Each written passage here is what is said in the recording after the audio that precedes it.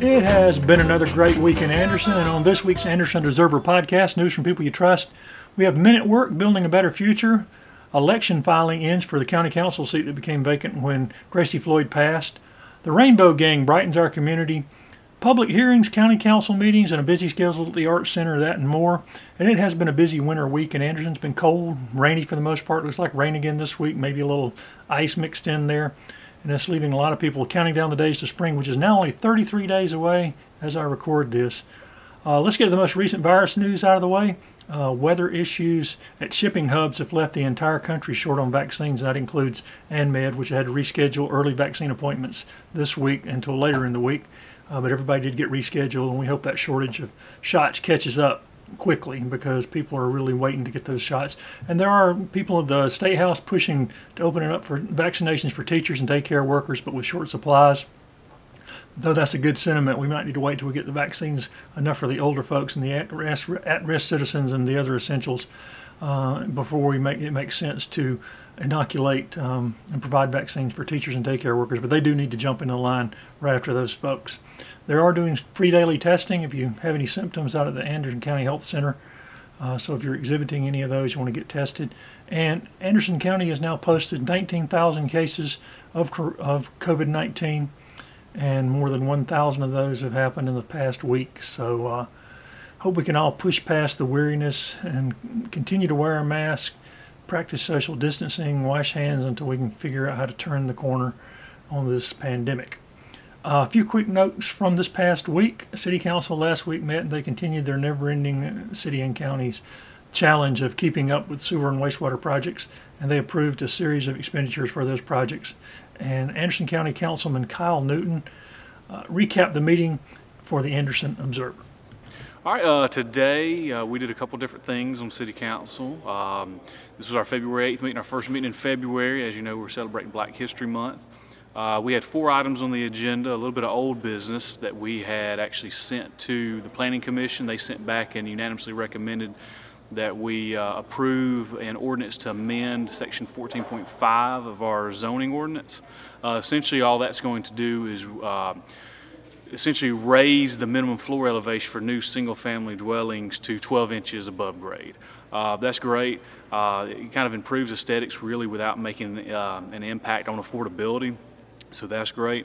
In the past, this is something that we've done. We've done this in our PDD districts. So essentially, we've asked developers to factor this into their developments, but this will make it uniform across the board.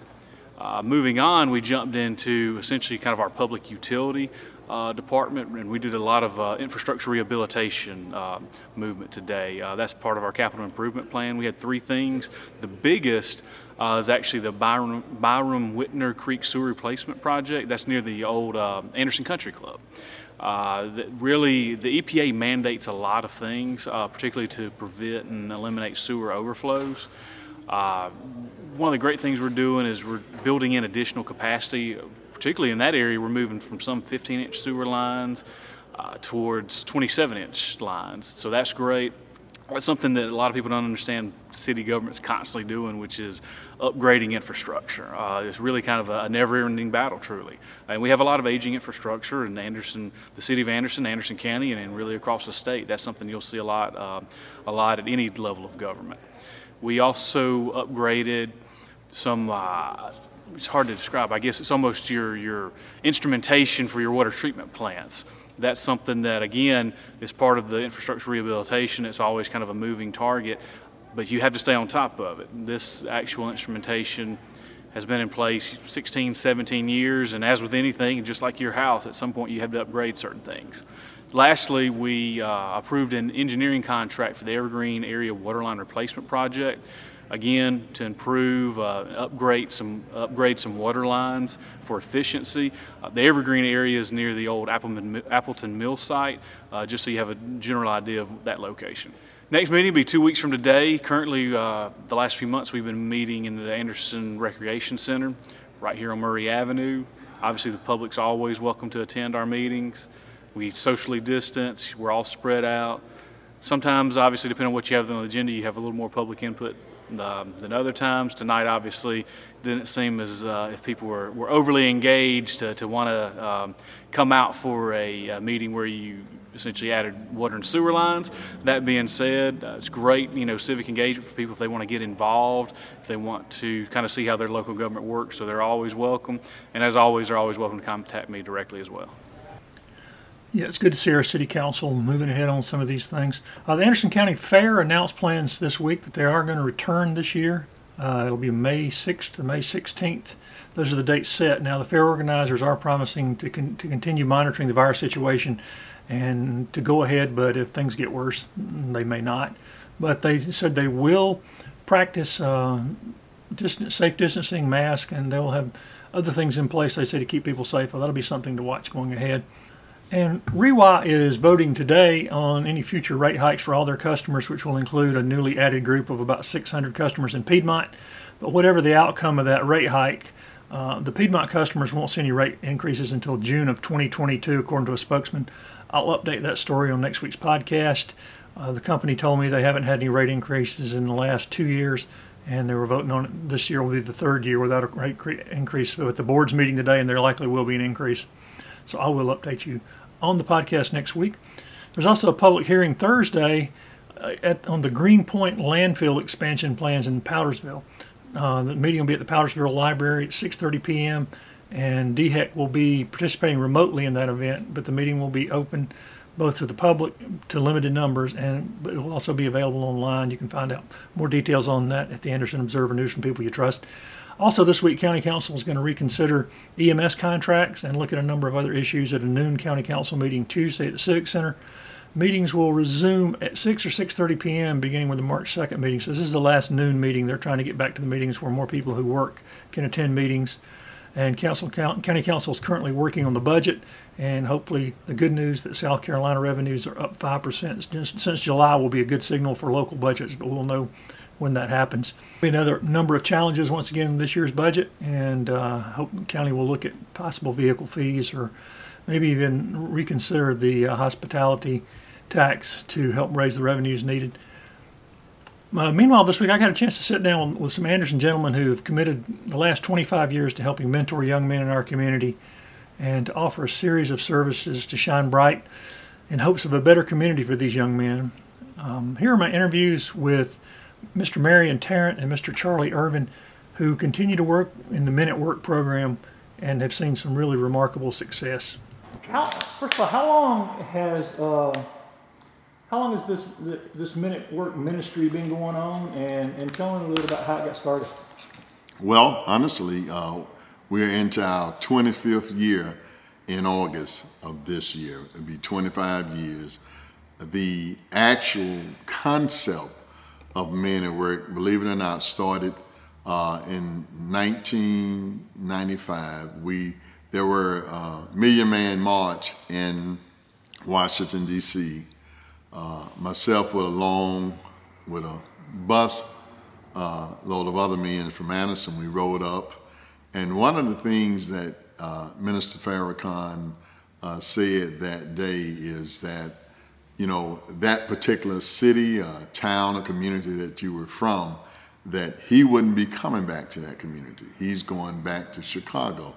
He said, but what he would love for every man that attended that atonement day were to go back to his community and to actually start to do something that was positive to help other young men. We came back with that idea and we organized in 97, lay dormant for a year just to do a study, just to see what the needs were, to make sure that we didn't duplicate, reinvent the wheel.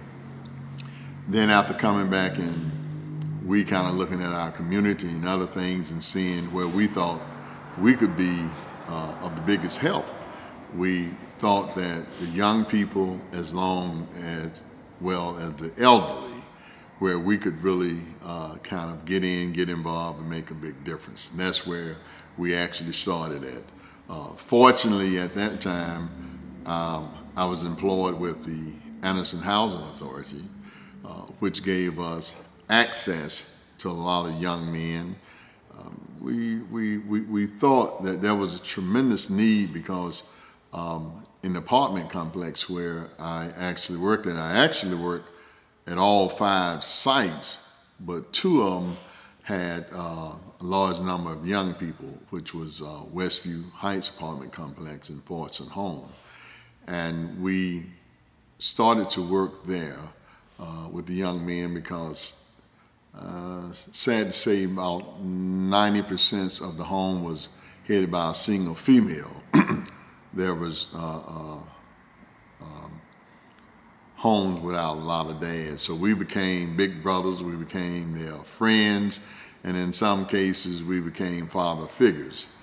That's how we honestly got started. And then we had to decide, well, what would be the goal? What would we do? We thought character building was certainly necessary, which we certainly tried to do that. We also, in formulating the ministry itself, we wanted to make sure that we brought men in that certainly were committed into helping develop the young men into men. 90% of our men at that time were deacons in their churches. However, most of us were from different churches, and we thought that was a plus too, because we thought if we could show the community how the churches could come together and make a difference in the community, that might motivate and encourage other churches to do the same. So we sat down, we kind of decided we wanted to make education one of our key focuses. And then at the same time, we also know we wanted to do some type of skill building. Kind of fast forwarding a little bit, there's a gentleman in our group, Mr. Bobby Simmons, along with Mr. Irvin, the vice president. These gentlemen had multiple skills that they could work with the children with because of past jobs. Also, most of us are retired, and that kind of lends us the time necessary to help develop these young men. Then exposure became a concern, issue of ours. We wanted to expose them to the outside world, meaning that outside of the communities that they lived in, because there was limited opportunities that they had there. I mean, the moms in the home, they did tremendous jobs in what they could with what they had. But we began to travel to different states, whether we would go to Washington, D.C. We took them to a lot of historical sites there, which we say was educational, because the 2 goals were to develop educational and recreational activities for them. Then we certainly took them to professional football games, basketball games. We traveled to zoos. We did museums. So we tried to expose them to a variety of opportunities. We even partnered with Anderson University, which provided an opportunity for us to sleep over. So that certainly introduced them to a higher education of learning, in hopes that they was young then, and hope that later on in life and as they go through school that they would certainly pursue a higher education to come back and possibly help in the very community that they did. We somewhat sort of pats ourselves on the back a little bit, because we had several young men that went on to be veterinarians. Sean Ellis, which went on to play professional football, both in New England as well as the New York Jets. Chadwick Boseman, which we all know and heard about, which came through the program. We've had several other young men that Mr. Irvin was shouting to tell you about that came through and had some great accomplishments. However, we also want to make sure that people understand. Usually, when they see men working with young men, sometime preconceived ideas say, well, those must be gentlemen or young men they're working with that's been in trouble. No, sir, that was not the case. The reason why we brought this organization together, it was just to help give them a little extra nudge to provide just a better opportunity for them to become who they have become. We do have some young men that have gotten themselves in trouble. However, we make sure that they understand, even though they made a mistake like all of us have, that we're still here for them. We've had some young men that gotten themselves in trouble and spent some time in jail, but have come out that we have taught with and worked with that has become great contributors in their community. So we're happy about that. We also have had both them to attend the city councils and county councils just to find out what's going on in their community. And that's kind of where we are with Men at Work. We certainly, the spiritual side of things is very important to all of our men, because as I said from the beginning, all of our gentlemen, most of them are deacons in their church, so we certainly try to make sure that our young men build a base or a foundation that when everything else goes awry, they still have something to stand on. And quite a few of them have done that, and we're proud of them for that. We kind of also let them know success doesn't always mean being a superstar, achieving high goals, just being a contributor. And you make sure that you care about somebody other than yourself.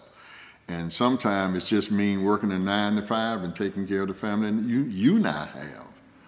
So that's kind of, what we try to do is make sure that they understand in this world in which we live in, anything you do positive is needed. Do you have any idea how many young men have come through the program over the years, roughly? Over the 25 years, I'm guesstimating that we probably have worked with over 500 boys, give or take. At least that. That's at least that many. And I know one may not agree with me, but even in that, which I would consider a very high achievement rate, I would say at least 75 of those young men have done very well.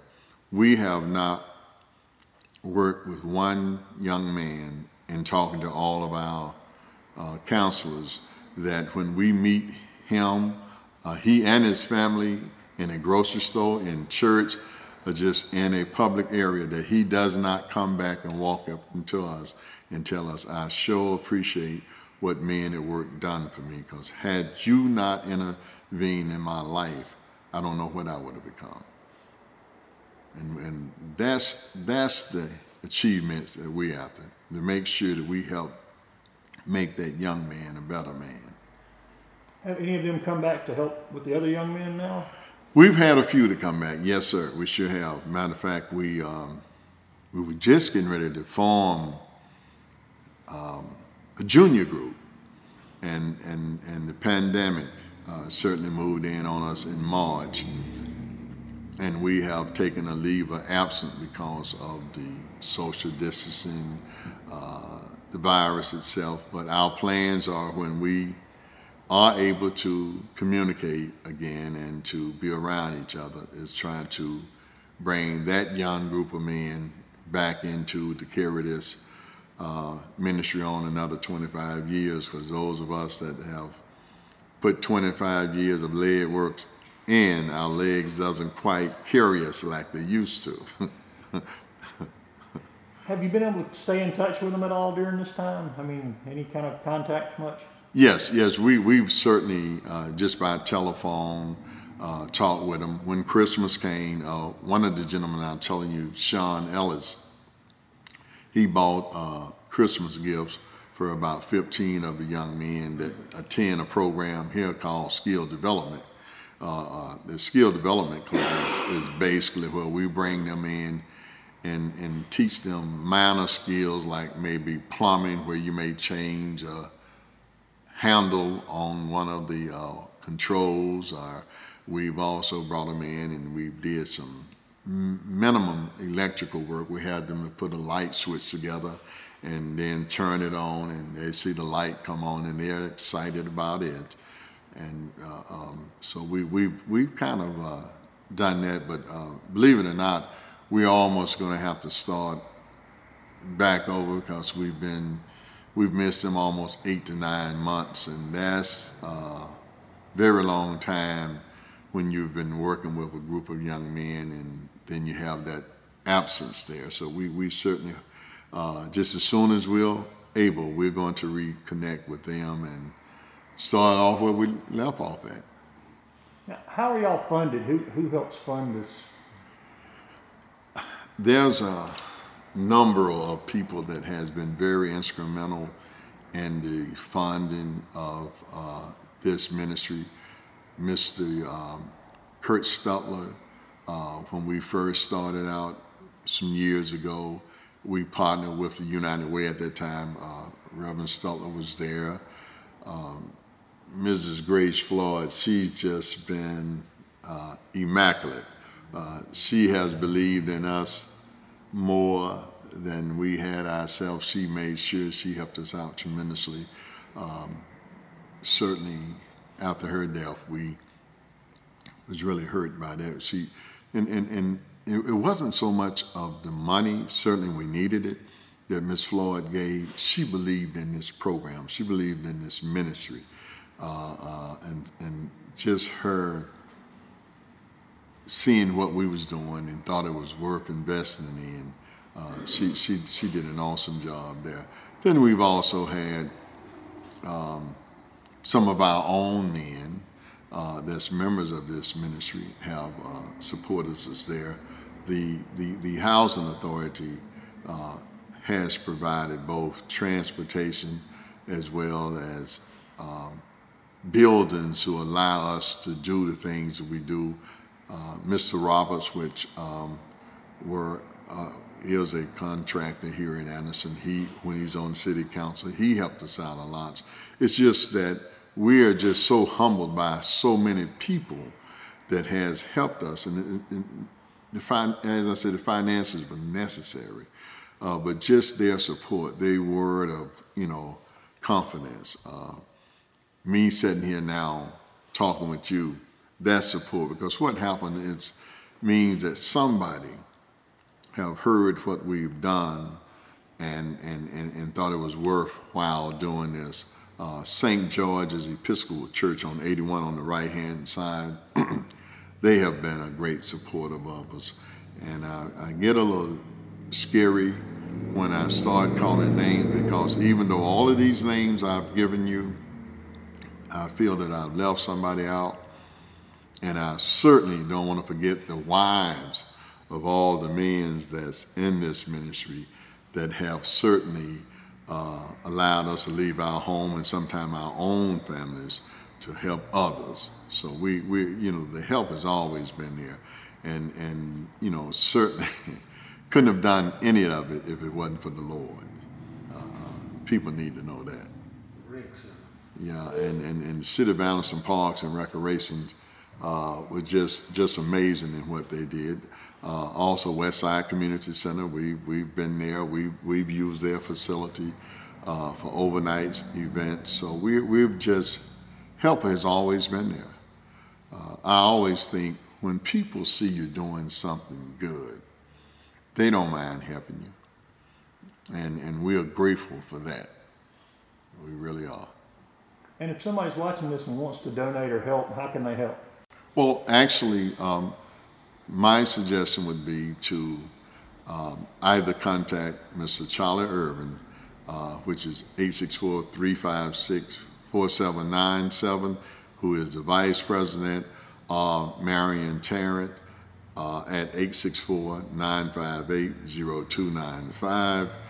We are 501(c)(3), so certainly any checks that you would make out will be made out to Men at Work, and we certainly would be grateful, because our plan is to, once we get through this pandemic, is to reach back out to the young men and try to help them move forward.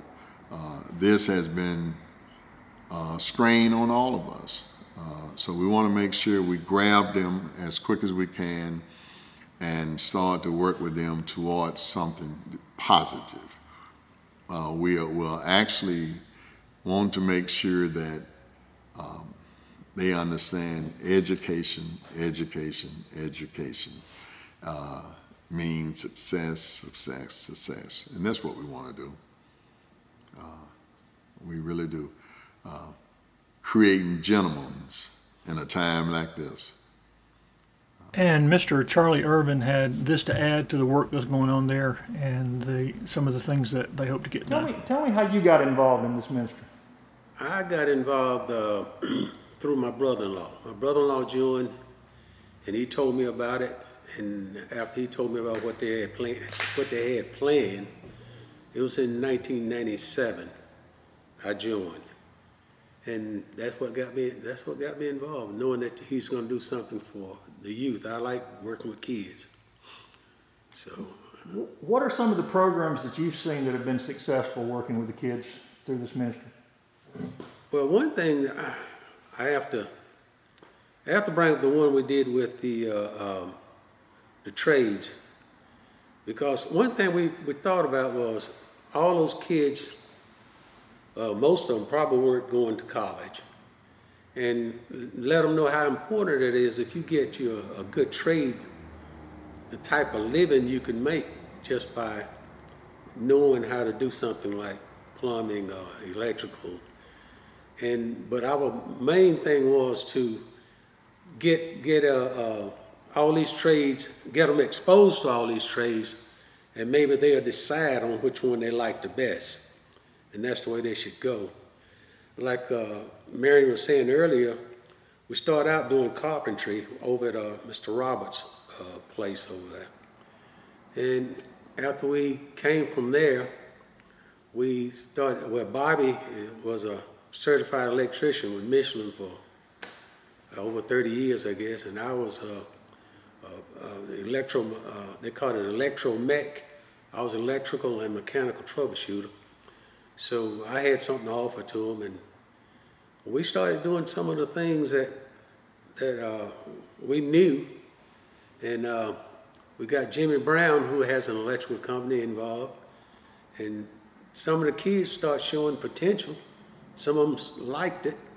So that's the biggest part of it that I liked was, for us lately what we did.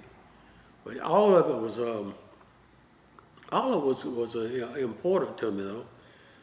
The trips, expose them to things they've never been exposed to.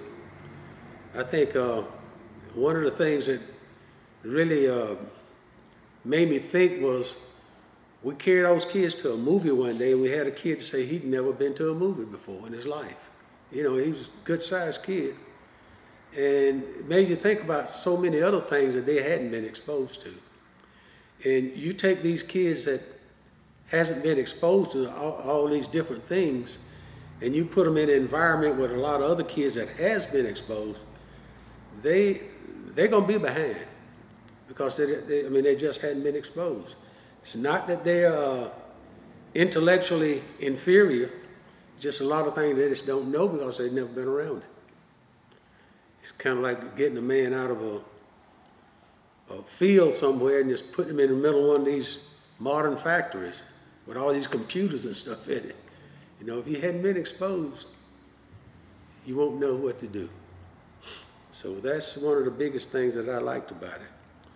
And just like Mary said, as far as these people that helped us, there were many. Coach Roberts used to help us all. He every year he'd write us a check because he knew what we were doing. And we always had somebody that would come up and find out what we're doing and donate to us.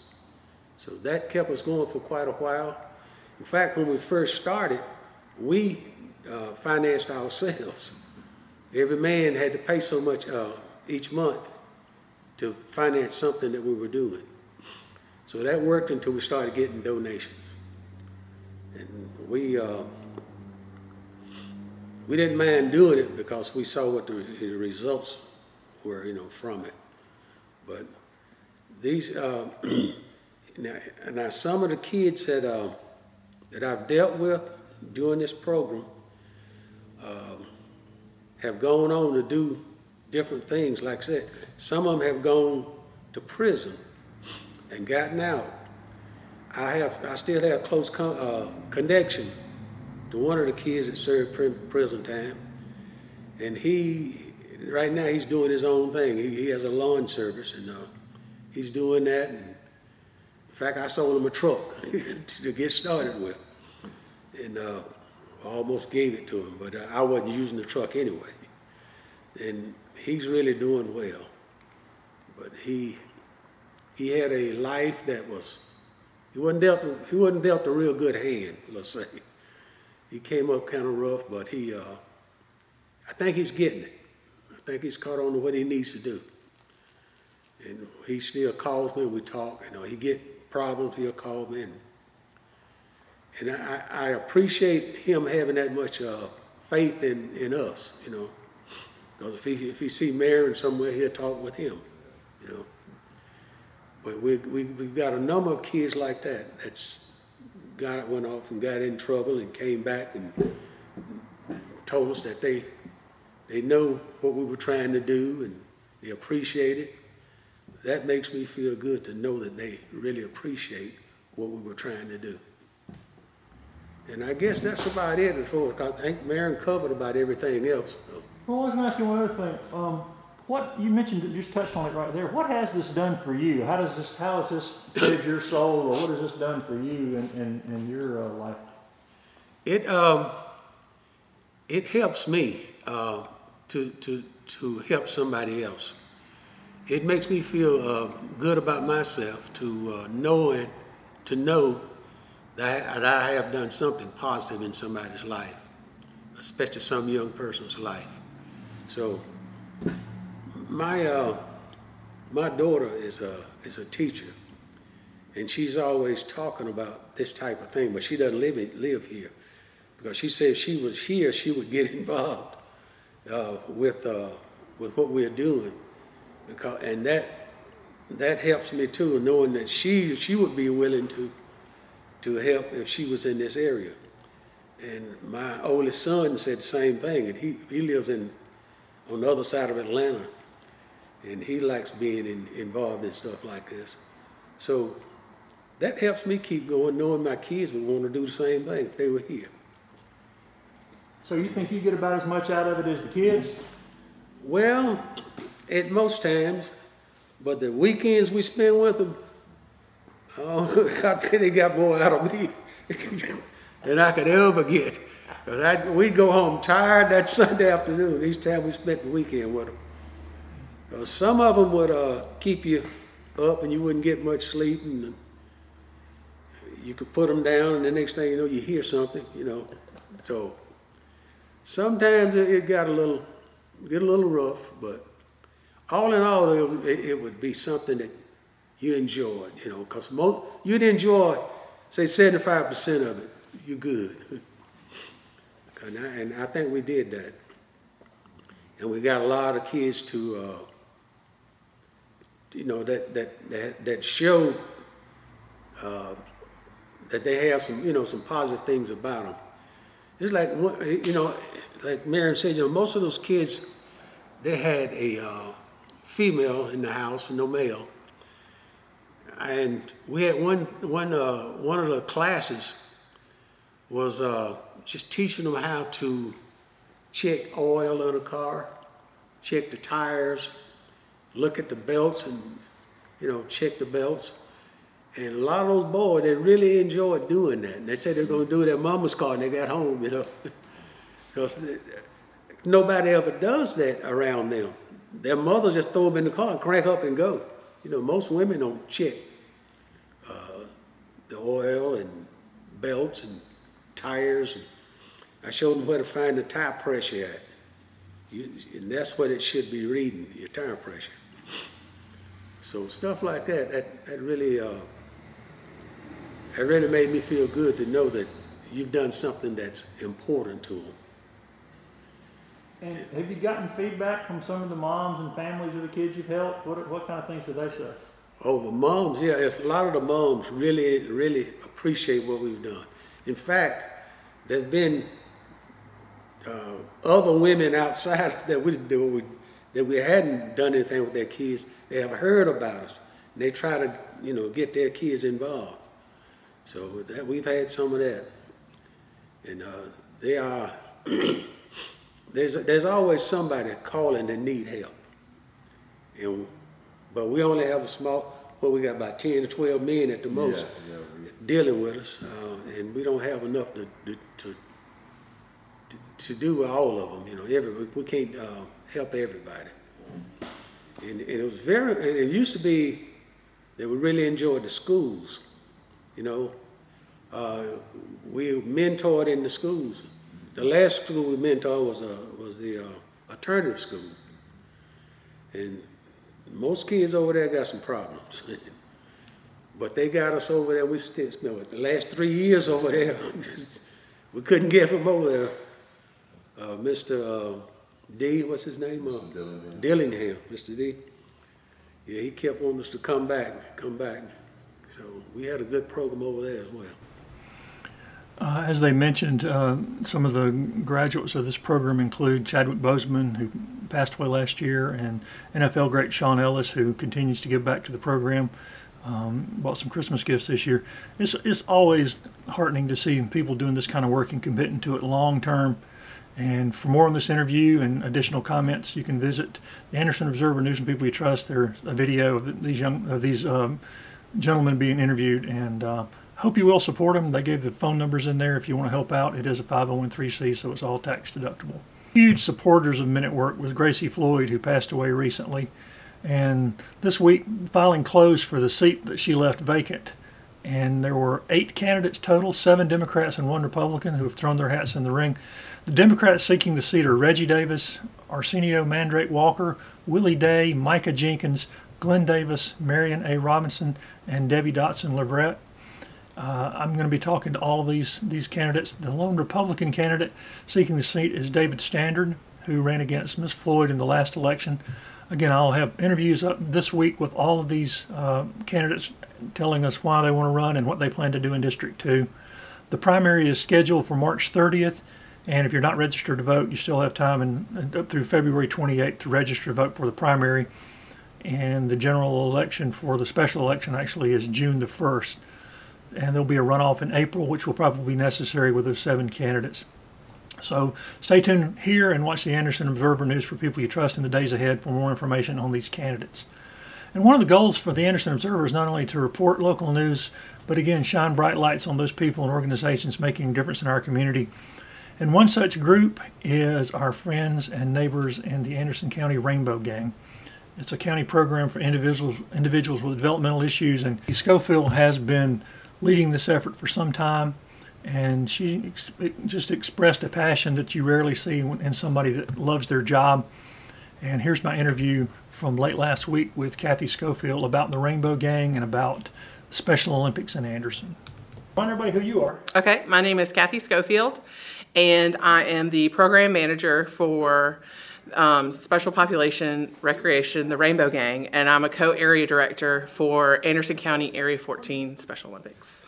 Okay, with all that title, that means you got a lot to do. Tell people what all you do, who you work with here. Okay, so one hat I wear, I run a day program for adults with intellectual disabilities. All of our adults have either aged out or graduated from high school. I have 18 participants aging from age 21 to 67. And we run interventions for them daily that help them work on some personal goals that they would like to achieve. We have a recreation therapy internship that we currently offer. It's offered to 3 interns per semester.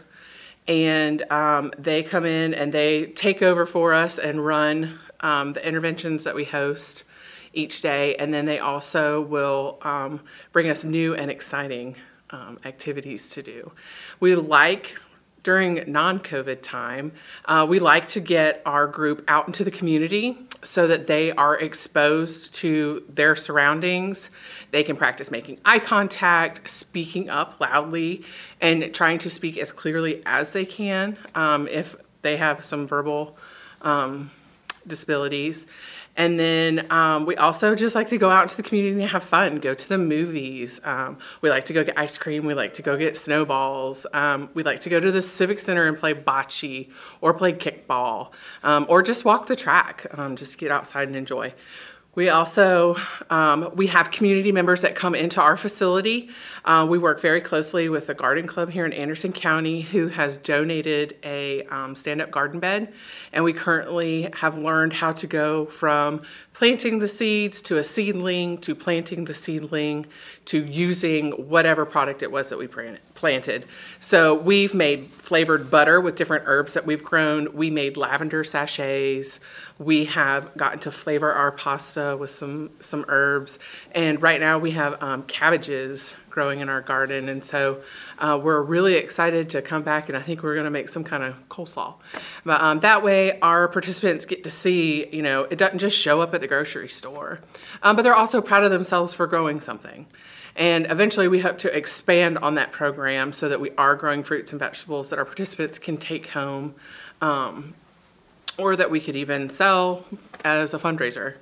What else do we do? We have a volunteer that comes in and does line dancing each week with our participants, and it's really neat. She will theme our line dancing to whatever holiday we have coming up, and the kids really love that. So they get the experience of, they're not doing the same 4 line dances over and over every week. It does change up for them. We have another volunteer that comes in and does arts and crafts, and we've done many of them around the room. So we've painted canvases with different decorations. We've learned how to use painter's tape to make different shapes on our canvases. We've made centerpieces. We have made Mother's Day pots with flowers in them. She's really creative. And so we always encourage people that work and live in our community to come inside and bring a part of that inside this building. We partner very closely with AU's nursing program, and our nursing students come in and they help, right now during COVID, they help make sure that we keep our masks on, that we're hand sanitizing, our temperatures are taken, that we're trying to stay 6 feet apart and really help social distance, but still get to enjoy the atmosphere of being around our friends.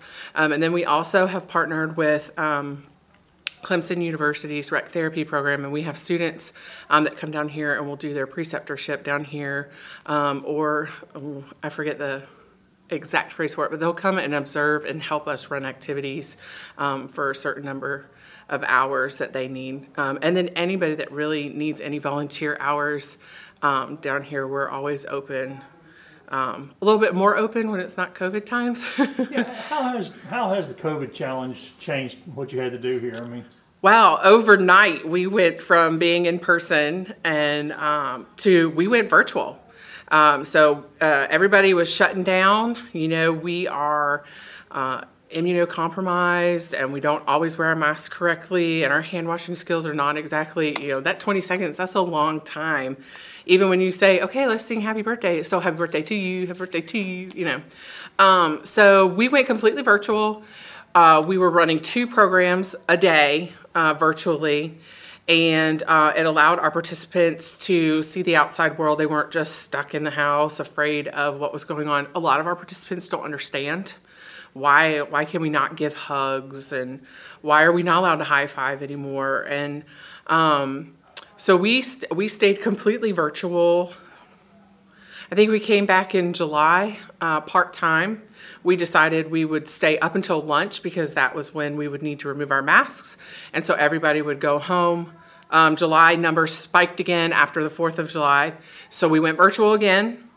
And then we had several parents reach out and say, listen, you know, the mental health of my child is just as important to me as their physical health. Is there any way we can start going back again? And so because our guys had done so well wearing masks, wearing them appropriately, hand sanitizing, maintaining the distances, you know, we modified the high five and we do elbow bumps. We decided to come back at a full-time capacity, and so we have been back full-time since August. I do have participants that have chosen to stay home. We partnered very closely with Clemson University. We hosted an internship here. They had 3 interns whose sites had said, "We're sorry, we can't host you." And we had a professor approach us about a partnership. And so we hosted an internship here in our facility. And we had one intern who was 100% virtual out of Texas. And so she was able to facilitate online interventions for our group that's at home, as well as we also did hybrid interventions where we would put some of our in-person participants in front of the camera so that she could have a group for her interventions. So we have had to cut out the daily virtual interventions because we just cannot sustain it with the staff that we have. We do run 2 hybrid activities a week. We do bingo on Thursdays, as you heard, and then we do Music Monday. And so on Music Mondays, everybody gets to go around. They get to pick a song that they want to sing and dance to and share with the group. And so it's a good way to connect with our one participant, we have 4 participants that are still not coming daily. And so that's one hat. My other hat is I'm a co-area director for Area 14 Special Olympics. We run year-round sports. We currently have 11 sports that we run. I'm going to try and name them all. So we have bowling and bocce, basketball, swimming, cheerleading, softball, equestrian. Did I say basketball? Maybe so. Cheer, and then we run. We have young athletes, which is for athletes ages 2 to 7, and they work on developmental skills. And then ages 8 and up work on the traditional sports. And so we run those year-round. We're constantly looking for new sports to add. Julia, who is also my co-area director for Area 14 Special Olympics, she and I, before COVID, started taking pickleball lessons. And we have our pickleball paddles, and we are certified official for level 1. Once this is all over, we are very interested in getting back into the learning how to play pickleball so that we can utilize the new courts that have been made and bring pickleball to Special Olympics. We also host several events. We host a trunk or treat every October.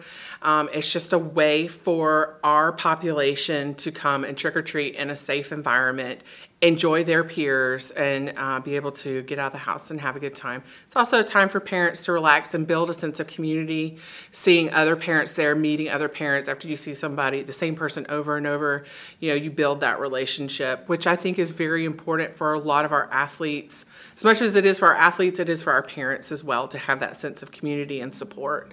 So we do that.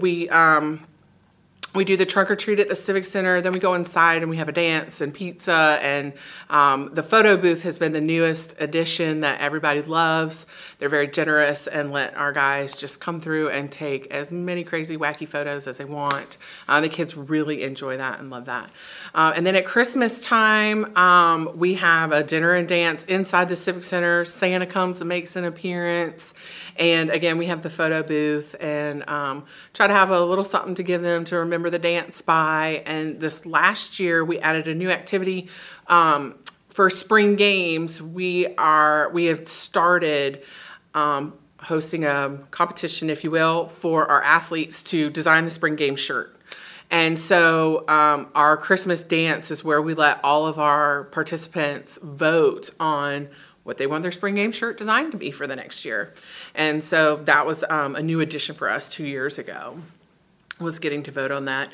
We've hosted several movie nights at the Civic Center. Even during COVID, we've been able to space the chairs out enough. They have a huge movie screen. So it's been, we take temperatures on the way in, and we're in our masks watching our movies, and we've had a good number of athletes take advantage of that.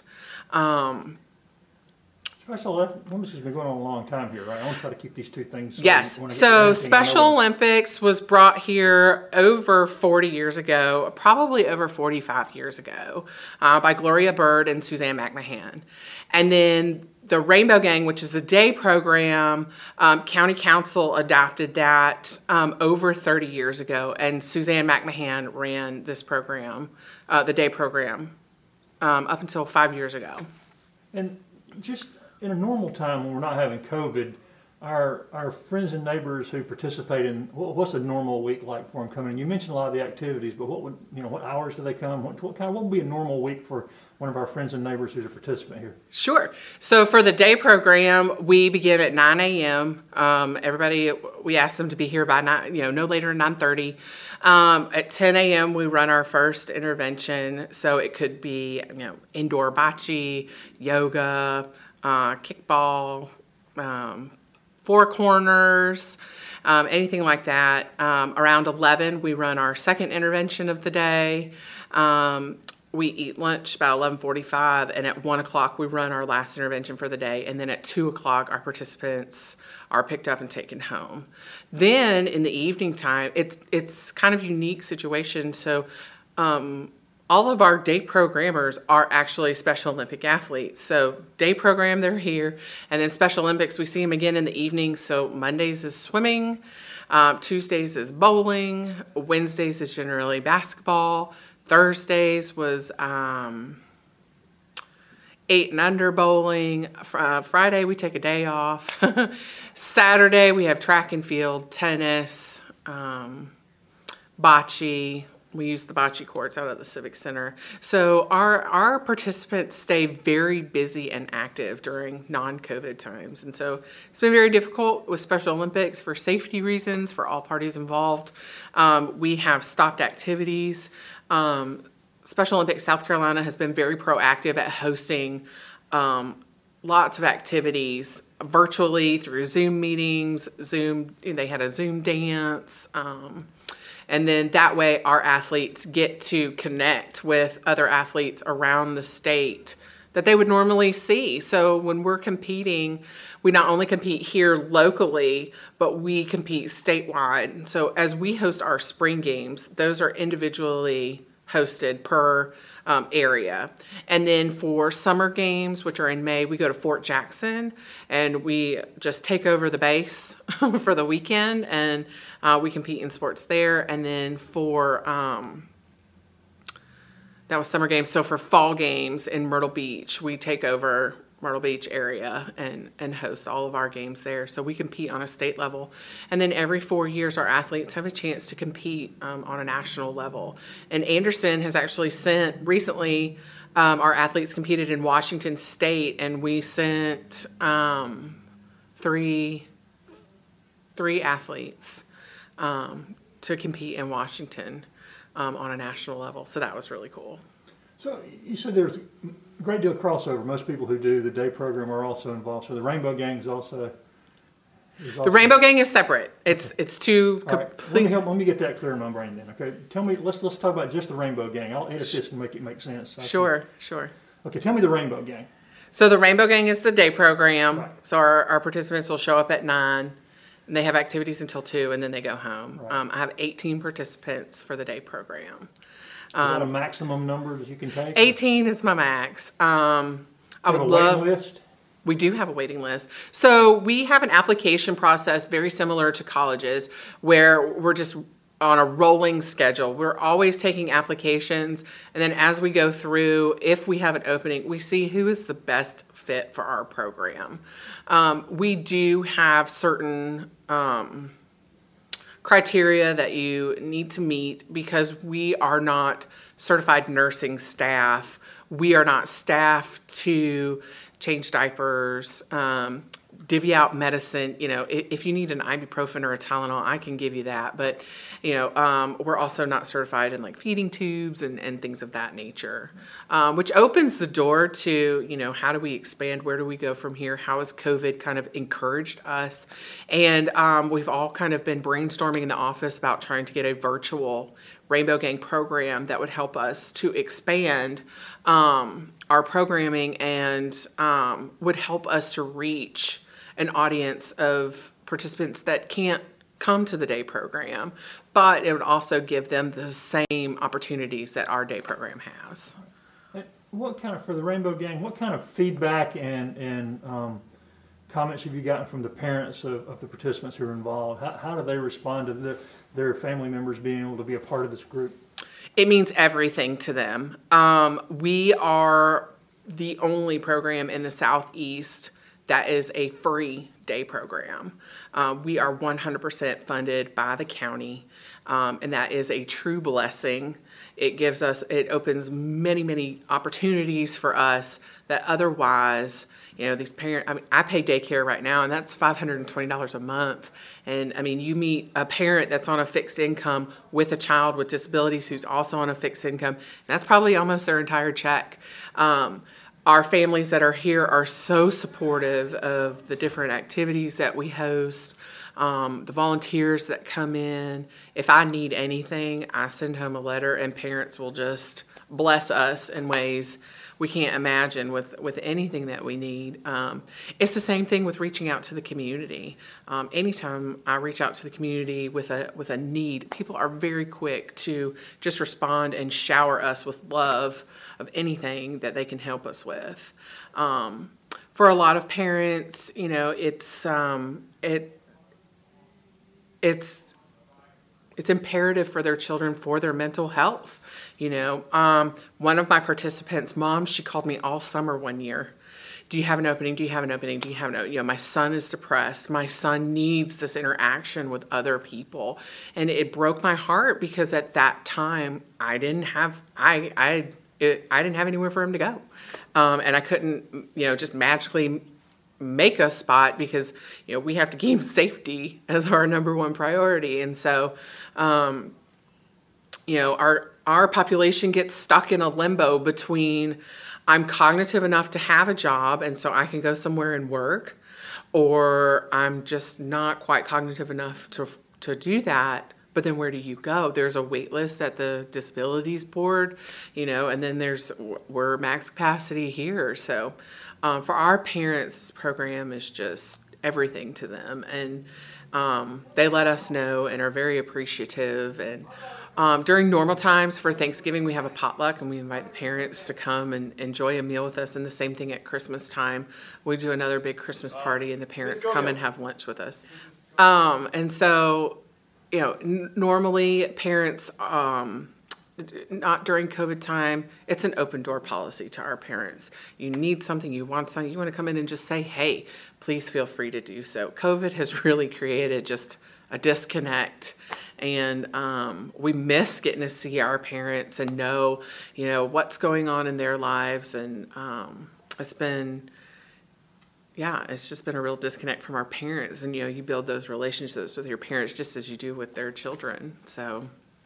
And you mentioned support. So County Council and Administrator Rusty Burns, they've all been very supportive of the program. Very supportive. Very helpful. Anytime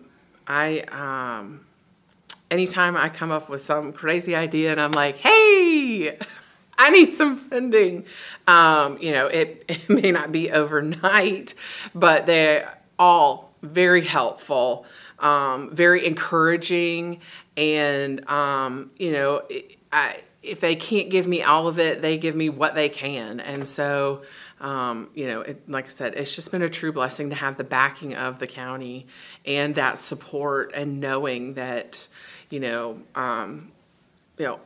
so this program initially was started just as a social place for these guys to come, and they would come and play on the Wii's and do crossword puzzles and everything. And then in the past 5 years, we've grown it, and now we have a certified rec therapist on site, and we have 3 rec therapy interns that are doing therapeutic interventions with these participants, which that's thousands of dollars and tons of time of maybe you couldn't get a therapist here in Anderson, so you're driving your child to Greenville twice a week, if that. Sometimes it's only once a month.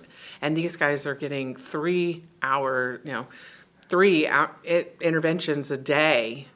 And then we also do small groups here and there with them. So, the the opportunities that Rusty Burns and County Council have allowed us through their support is just, you can't say thank you enough.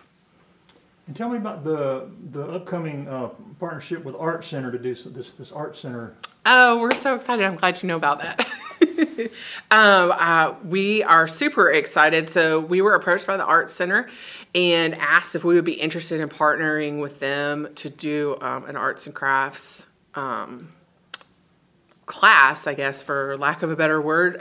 They received some grant money and County Council matched it for us. We will be meeting up with them soon to get together. I think we're going to get together with them once a week and they're going to host us there. So it'll be great. We'll be able to go on a field trip each week and we're going to do different arts and crafts with them. And that's super exciting. We've been to the Art Center once before and we brought home a splatter painting that we did, and there were a couple other little projects that they had for us to do. We made pots out of clay. That was really cool. And so I just know that our group is going to be super stoked and excited when they start seeing on their calendar. So we send out a calendar once a month, and that is like the world stops and we have to dissect our calendar. And so I know that the gang is going to be super excited when they see that, one, we're getting out of the building, and two, we're going to the Art Center for arts and crafts. That's a big, big deal. But it was huge that, County Council partnered with the Art Center to provide this program for us, because one part without the other, it wouldn't have worked. And I guess finally, Kathy, where did your passion and energy come from for this? Because you obviously have a passion for what we're talking about here. Wow. So I have several family members that are special ed teachers. And so I've always just been drawn to the population and had a compassion and understanding. I got lucky. I volunteered with Special Olympics. I was actually a bank teller when Special Olympics found me. And then I was just truly honored and blessed to be hired on as Suzanne's assistant, and then unfortunately she had to retire, and so it was just a natural progression. And I have a community leisure background and a rec management master's from Clemson, and it has just been a wild ride. It's been fun. I ended up here. I was a lifeguard at Disney before I ended up in South Carolina as a bank teller, before I ended up in just a dream job. And, my worst day at work still is, I don't even think I have a bad day at work. I find comfort here, and I find comfort in being around my participants. And when I'm dealing with something, you come here and you feed off of their energy and the positivity and the love and just lack of being affected by the outside world that these guys project onto you, and you just automatically feel better. But it really is just the best place to be. Just watching you interact a little bit here, you obviously have a heart just open to this. They're my kids. I tell people I have 18 kids, and they look at me like I'm crazy, and I tell them what I do. But every single one of them are my kids, and I want to see them grow and succeed and do, whatever it is they want, whatever their goals are to accomplish. I want them to do that, but I want them to know, this is a safe space, and we're your people, just like they did at school. Okay, if somebody sees this and wants to either volunteer, donate, or just find out more, where's the best place for them to keep up with what's going on here? Great. So there's several places. The Rainbow Gang, so it's Special Population Recreation, the Rainbow Gang on Facebook. And then also on AndersonCountySC.org, and we're under Special Population. We have a website there. And then we're also on Instagram, Special Population Recreation, the Rainbow Gang. And then also Area 14 Special Olympics. We're Area 14 Anderson County Special Olympics on Facebook, and then also on Instagram. And then also you can see our information on the Anderson County website under Special Population. Like, it's all one tab. We're covered. As if you don't have a note to keep up with. We just don't tweet. I drew the line at tweeting. I just don't get it. That's past my realm of thinking. I'm too long-winded. Is there anything I didn't ask you we wanted to get into this? Did I miss anything, or did we cover it pretty well? No, I mean, we're always looking for volunteers for things. There's tons of stuff out in the community that we'll be doing. We have like pop-up fundraisers and things like that. So It is always, as I said, just lovely to see people who are passionate about their work, and few match Kathy's commitment and outright love for these individuals. I watched that day, and as part of our discussion, she mentioned a new partnership with the Anderson Art Center, which will help both organizations fulfill their missions. Art Center Director April Cameron says she's excited about joining in this effort. How long has the Art Center been involved in working with special populations, and how is it important to work with like the Rainbow Gang as part of y'all's mission? So the Art Center has been involved with different special populations for several years. We had done work before with the Special Needs Disability Board, and I'm just familiar with the Rainbow Gang from just community events in general. So it's really important to us to do outreach programs to people that might not normally come to the Art Center. We want to show them what we have going on here and expand their horizons about what art is available in Anderson.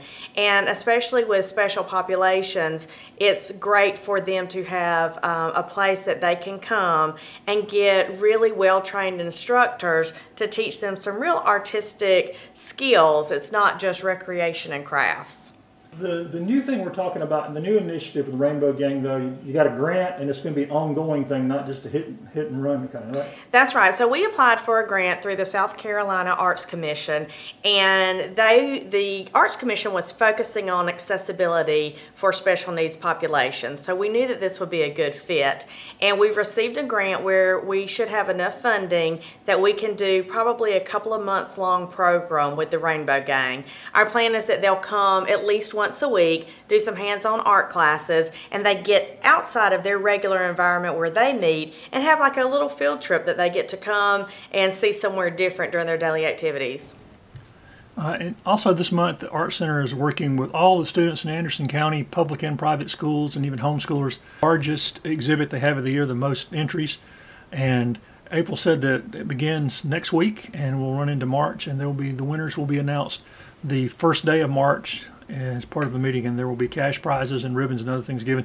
And the winners' artwork will go on display at ANMED and at some other places here in town where people can see their exhibit. So there's a nationwide initiative called Youth Art Month, and that is for the month of February. And here at the Art Center, we have a very large program with a lot of involvement from our schools.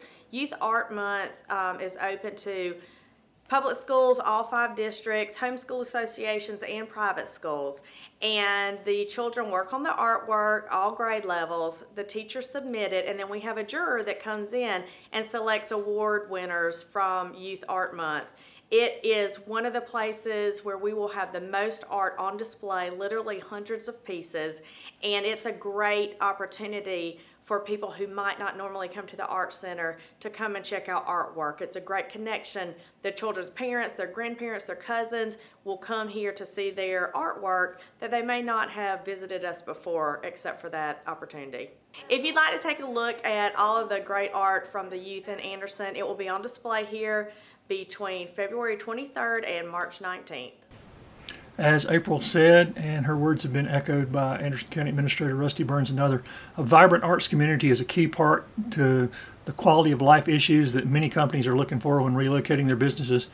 And as a reminder, Anderson County has the most international investment in the state of South Carolina, with 51 companies from 18 different countries, and all of them near the top of their list is quality of life. And here we have climate, we have Hartwell Lake, we have good infrastructure, and we have great people. And they all have contributed to us having this bragging point of the most international investment. Let's hope to see that continue, and I have no reason to think that it won't. And you know, one of the pieces to the puzzle of that great quality of life is a landmark restaurant, and there's no place better known or more high profile than Sullivan's Metropolitan Grill downtown. Food writers across the country agree. Sullivan's has been listed as one of the top 100 restaurants in America. There are only 2 in South Carolina, so it's not a surprise to those of us who eat there regularly that they made the list. Bill and his late wife Sabra took a chance on downtown Anderson when it was dying 23 years ago and built something that's become an institutional marker about what's good in this city.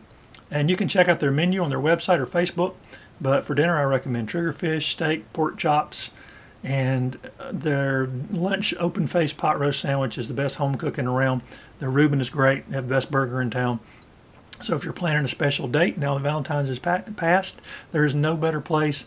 Weekend evenings can get busy, so reserve them, but you can give them a call.